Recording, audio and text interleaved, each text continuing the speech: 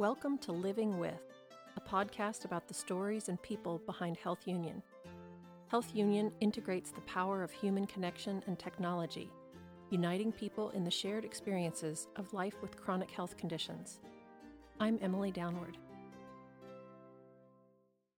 This episode is part of our series featuring the 2022 Social Health Award winners. The Social Health Awards recognize and celebrate those individuals who are essential to the ongoing conversations and connections made through social health. The Caregiving Champion Award celebrates the caregivers who tirelessly raise awareness to better the lives of loved ones. Our 2022 Caregiving Champion Award winner is Elle Cole, who is a mom of twin daughters, one of whom is living with both sickle cell disease and type 1 diabetes. Elle serves as a parent health advocate for both illnesses. Welcome, Elle. Thank you. It's an honor to be here. What does it mean to you to win the Caregiving Champion Award? I feel like it's a win for my community. Sickle cell is considered the most common genetic disorder in the world, but we all don't always hear about it, and we all don't get to really understand what it means. And so when a person wins an award, it helps to raise awareness, it helps to bring recognition to that illness. And so I feel like it's a win for my community at large, and I'm honored. When was your daughter diagnosed with sickle cell disease and type 1 diabetes? Did both diagnoses happen at the same time? No, the diagnosis did not happen at the same time. For my daughter's first diagnosis, when she was born, of course, I have twins, but when we were in the hospital, right after I gave birth, they did what is called newborn screening. And they did a HEAL test, and that test determined that she had sickle cell disease. And it was later confirmed 3 months later, they retest, and it was confirmed that she did, in fact, have sickle cell hemoglobin SS. When she was 6 years old, she started to have some complications, and they did not seem like they were sickle cell related. And so when she was 6, we went to the hospital, and it was confirmed that she had an autoimmune disease, which is type 1 diabetes. How do those conditions affect her? So I'm going to start with type 1 diabetes because I think that is the disease for our family that is a daily challenge. And I know for many people that have type 1 diabetes, there may not be a relative that has it in their family or a history. It's an autoimmune disease. So sometimes there can be a genetic marker that can determine that a person has type 1 diabetes. But for my daughter, I do have I had the knowledge because my husband has type 1 diabetes, but we had never thought that our daughter would have type 1 diabetes. It was really kind of a shock to us, and it was news to us. So for her, she has to be on insulin daily. And so that's why I said it really affects our day to day life because everything that she eats, we have to add up the carbs. Sometimes we have to weigh her food. And if you can imagine, we eat 3 times a day, we eat 2 snacks. She goes to school, she has friends, she likes to eat with them. Eating is such a social thing. And so everything that she consumes, we really have to account for it and add it up, and she has to put it in her insulin pump. And she wears an insulin pump and also a Dexcom that can sometimes beep and alert. And you can see it sometimes because it has tubing. So it's something that is visible. And so I think for us, that is the disease that has a daily impact. So I sometimes think that we're trying to make sure that she stays alive daily because of type 1 diabetes, which is, it sounds like it's a tall order, and it really is. Yes, things have gotten better. Yes, having an insulin pump is a lifesaver in many ways, but it's still challenging because it's almost like we have to be mathematicians to calculate the foods that she eats so that we make sure that she has the right amount of insulin. And so for us, that is our biggest challenge and something that can change so many things affect it. For sickle cell disease, for her, it's not as prevalent and it doesn't show up in our life every day. However, when you look at her, you can notice that her eyes are more yellow. She has a twin sister, and so you can visibly see some differences because she has sickle cell disease. She's about to be in crisis, or if she's getting sick, it is more apparent. And so that's something that people can visibly see whenever they see her. And so she also, as she's getting older, she has more complications than she did when she was younger. And so sickle cell is progressive. And so we're still trying to learn all we can to keep her healthy. What resources have you found that are essential to your life as a caregiver? Wow. So there is a network called the Caregiver Action Network. And I think that's a really fantastic resource because for me, I face a lot of different things as a caregiver because I don't have a regular job. I'm an entrepreneur, so I have to really be flexible with my time. And sometimes when my daughter is sick, especially, things can get a little hectic because I'm trying to care for her and I'm trying to work at the same time, and it can be like a juggling act. And so the Caregiver Action Network really just encourages me to know that I'm not alone. Also, last year, I partnered with the Sickle Cell Community Consortium, and we created a summit that is a caregiver summit. And so the Sickle Cell Community Consortium, they now have resources for caregivers, and they're really my go to for research, for information, to connect pharmaceutical companies that are creating new treatments, to sit in on focus groups. I would say they're really the hub of and the foundation of how I am able to learn what's new in the sickle cell world. And that's really important for a disease that can be so life-changing. Absolutely. And those are great resources. Thank you for sharing. So, in addition to parenting and being an entrepreneur and caregiving, you have a full plate. Why did you choose to become a health advocate as well? So I feel like health advocacy chose me, and I'm not trying to say something cliche. I'm being really honest. I was an introvert by nature, and my daughter when I first heard about sickle cell disease, I really didn't understand it. I have no one else in my family who has it. My husband, we met in college. He has no one else in his family who has it. But sickle cell disease has made a huge impact on our family. It has literally changed everything that we do, the places we go, the places we work, the food we eat, everything. And so, because it's had such a big impact on my life, I said, in many ways, I felt blindsided because my husband and I did not know we had the sickle cell trait. And so I felt like other people should have an opportunity to know more about their genetics and more about, genetic disorders and autoimmune diseases because they can really affect a person's life. And for me, it affects my daughter's life, but I want to be able to tell her as she grows that I've done everything in my capability to make sure that she has a wonderful life. Just like I expect her sister to have a wonderful life, I want to give her that same opportunity and I owe it to her. So, because I feel like that is a direct part of who I am as a parent and how I parent, then I have to show up as an advocate. I have to speak out even when I'm afraid, even when I don't want people to know. I have to raise awareness because people and children deserve to have a good quality of life. And the only way we can make a difference is if we stop hiding behind closed doors and speak up and say something, raise awareness, increase the funding, encourage people to give blood. Those are things that daily I say I'm committed to showing up and doing these things. That's awesome. I think you do it very well. Thank you. And I think one of the things I love about your work is that you advocate for multiple things. It's not just sickle cell and type 1 diabetes, although you do those, but you also have advocated for homeschooling and for being a parent of multiples.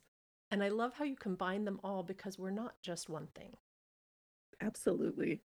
And for me, it's when my daughter was 2, her pediatrician recommended that I homeschool. And so it was like on top of everything else, I'm going to homeschool. But it was something that allowed me to really build a connection with my daughter, to teach her how to learn her body, how to understand.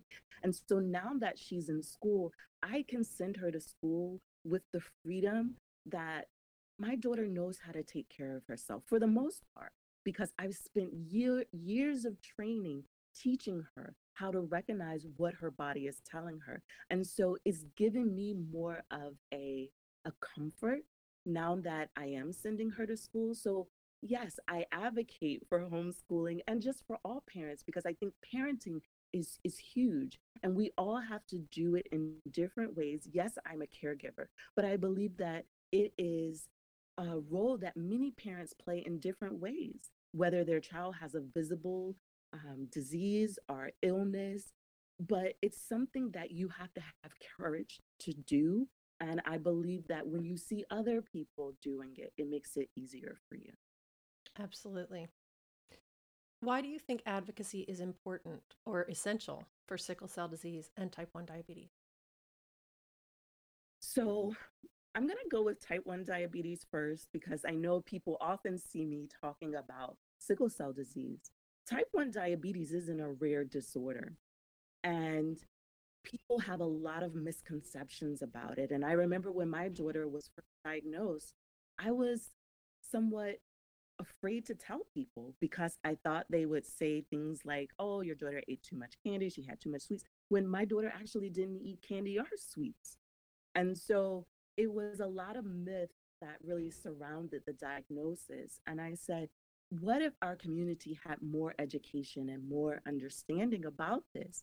You know, if you speak up, you can help change the lens that people have when it comes to this autoimmune disease.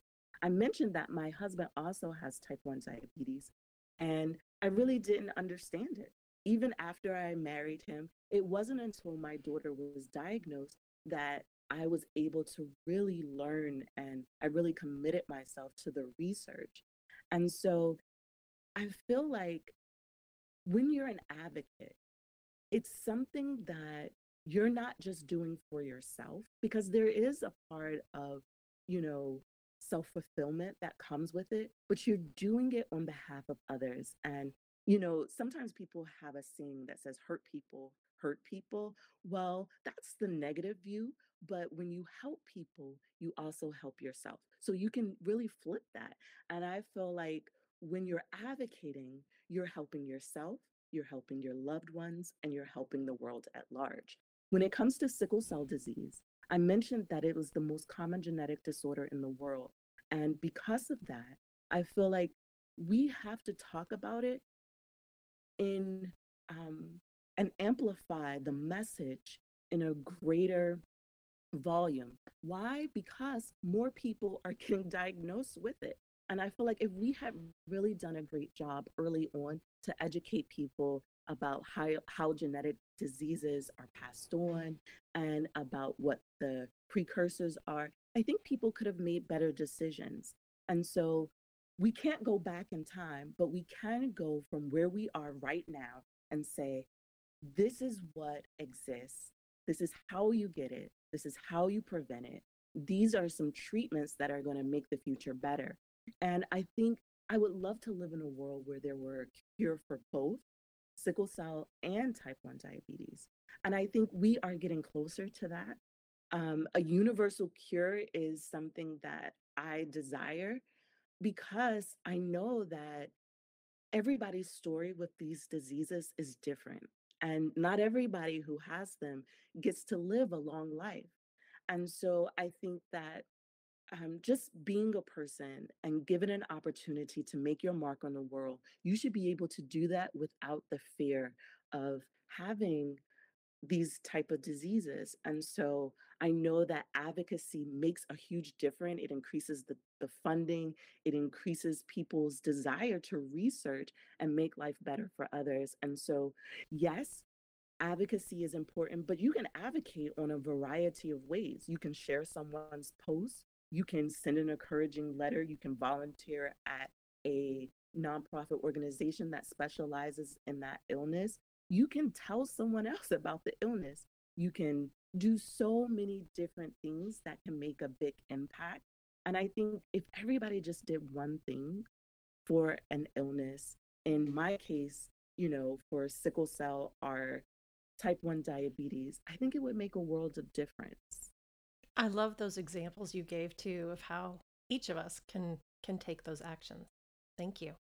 If there was one thing you had known at the beginning of your journey that would have helped you, what would you say to yourself back then, or what would you share with people who are just starting out, learning that their child has an autoimmune disease or a genetic condition? I would tell myself, don't be afraid. Because I can remember those first moments of being told the diagnosis, and I was afraid. I didn't know what the future would hold, but I would say, don't be afraid. Research, become a part of the community, learn, embrace the community, learn from others, and tell people, don't be ashamed. Let people know, use your voice. Sometimes we tell little kids, use your words. Yeah. And I think there are times when it comes to healthcare and different diagnoses that we often don't have the words to describe the feelings that come along with that. But I've used my pain to become a writer, to share my story, to understand my story, and to make sure that my story is a part of the future for myself, but also the future for my children. And I think that is the beauty of life. You can change certain things, you have control over certain things. And if you trust your instinct, if you do your research and you lead with love and you partner with your healthcare team, life can be great. Not just good, not just bearable, but great. And so that's where I am today. And I think it's through advocacy, through the love of my family, through support, through being honest with people when days are hard, because yes, people see me showing up on social media, but there are some days when I don't. And there are some days when I just use auto schedulers because some days are really hard. Some days are tougher than others. And so I don't want people to think that everything is great all the time because it's not. But I can say that I feel hopeful. And so I would tell myself then, you have hope, you can do it, continue to speak up and lead with love. Oh, I love that lead with love. That's so important, right? Um, Beautiful. Where can people find you online? So my home online is cleverlychanging.com. I also have another website called sicklecellbooks.com because I've written 3 sickle cell books. But on social media, I'm at Cleverly Changing, and that's on Instagram, Facebook, and YouTube. So you can connect with me if you send me a message, like on Twitter. That's where I do a lot of chatting. I'm at Cleverly Changing without the G on the end. So connect with me. I'm definitely approachable. I'm here to be a resource and support my community. Well, Elle, it's been such a pleasure talking to you. Thank you so much for all that you do, and congratulations on winning this award. Thank you so much for the opportunity, and thank you for allowing me to talk to you today.